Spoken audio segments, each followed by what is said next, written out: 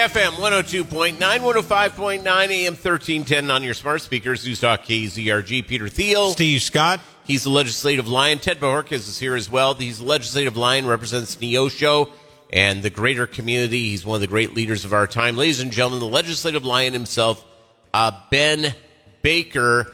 You were going to come in today. Steve Scott was salivating when you said that. Yes, I was. You're going to Jefferson City. Why? The governor is going to sign one of my bills and another bill that a Senate bill that I carried. So House Bill 2331 and Senate Bill 710 are going to be signed today, and so that's a big deal. Now, what is a part of this legislation?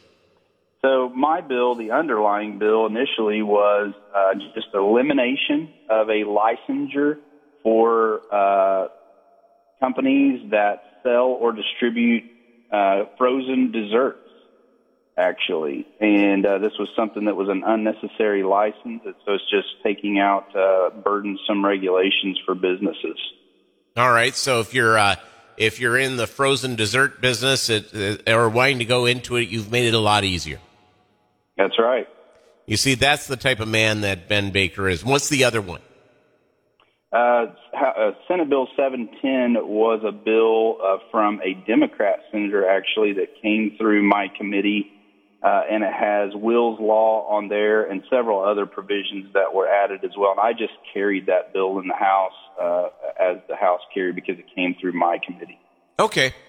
Excellent. So Ben Baker, obviously, still a little ramifications from last week's essential turning around of Roe v. Wade. One of the big conversations, the governor had to put out a clarification yesterday that Missouri's abortion restrictions that went into effect last week have nothing to do with birth control. What about the day after pill? Yeah, so, man, as we, those of us who are pro-life and respect the dignity of life have been rejoicing over the decision from Supreme Court, the left has come unglued. There's a lot of misinformation that's flying around about this. It's crazy how that they will stop at nothing, to have this they call right to, what we say is killing the babies in the womb. But yeah, a lot of misinformation, and a lot of that is regarding the different drugs and abortion pills, that fall into that. But I suggest people look at the definition that is in our statute when it comes to what is an abortion. It reads like this. In our statute, it says the act of using or prescribing any instrument, device, medicine, drug, or any other means or substance with the intent to destroy the life of an embryo or fetus in the mother's womb. So for it to fall into that category, they would have to have the intent to destroy the life of a known embryo or fetus. So no, it is not true what they're saying about birth control being banned in Missouri now. That is absolutely false according to the definition of the statute and how we interpret that. And also who can be prosecuted and what are those penalties. That's only a person who knowingly performs or induces an abortion of an unborn child, except in the cases of medical emergency. And then ectopic pregnancies, that's another one that people are throwing around. An ectopic pregnancy always threatens the life of the mother, and that qualifies for being a medical emergency. And so that falls under the exception as well. Plan B is something that, again, is different than your traditional birth control pills. Yes. Birth control, but it's still something that doesn't fall into the definition of what would be banned in Missouri.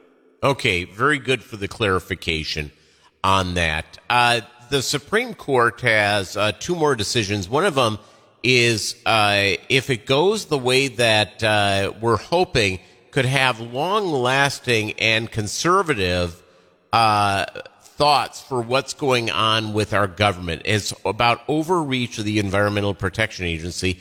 We have our federal agencies do overreaches on things all the time.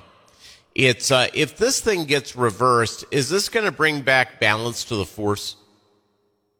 I think it will. I mean, the Supreme Court's on a roll right now with a lot of right decisions that, again, are kind of returning this to the states and ruling on several big issues over the past couple weeks. And I do hope that the EPA has way too much power on the federal level, and it's something that has been in place for a long time that we have said needs reined in. And so I do hope that it goes the right way, and I think it will restore balance and, again, put that back to the states where they can make those decisions. Well, it's also, quite frankly, some of these, while I would prefer these be state laws and many things, sometimes it's not a good idea. It needs to be a federal law.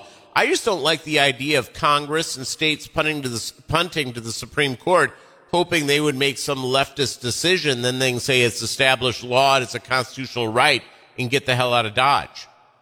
Yeah, that's not what the Supreme Court is for.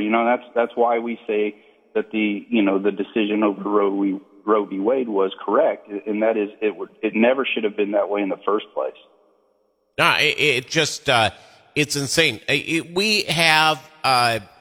And for whatever it goes in, it's not necessarily something I would be in favor of course.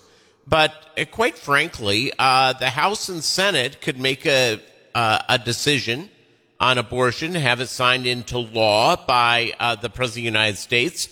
And technically, there could be legalized abortion one way or another on a federal type level, which would probably trump most state laws. But Congress has always never wanted to deal with it, mainly because they don't want to be absolutely on the hook for making a tough decision. Exactly. That's the question. So, I mean, some of these people, Nancy Pelosi's been in office almost my entire life. There's several Democrats who've been in office in Congress more than that, over 40 years. So why haven't they done it? And I'll tell you why. Most Americans don't agree with it. They will lose their seats, and they care about that. They care about holding their power and holding their office more than anything. So I would be shocked if they ever passed anything through both chambers, especially in the next election year like this one, where, in a midterm where Republicans have all the momentum. Speaking about Republican momentum, a poll came out showing Raphael Warnock leading Herschel Walker in Georgia by 10 and Stacey Abrams and Brian Kemp essentially tied in traditionally reliably red Georgia. I think the one big concern that every conservative should have is apathy. We must be out there voting in huge numbers and make sure this is an overwhelming victory in November and take nothing for granted. Absolutely. You can't ever give up. And, that eternal vigilance is so important when it comes to these elections. And we've got to capture this momentum and build off of it. By the way, congratulations on being honored today by the governor with your legislation being signed. Ben Baker, thank you for your service. Have a great day. All right. It's the legislative lion himself, Ben Baker, on Newstalk KZRG.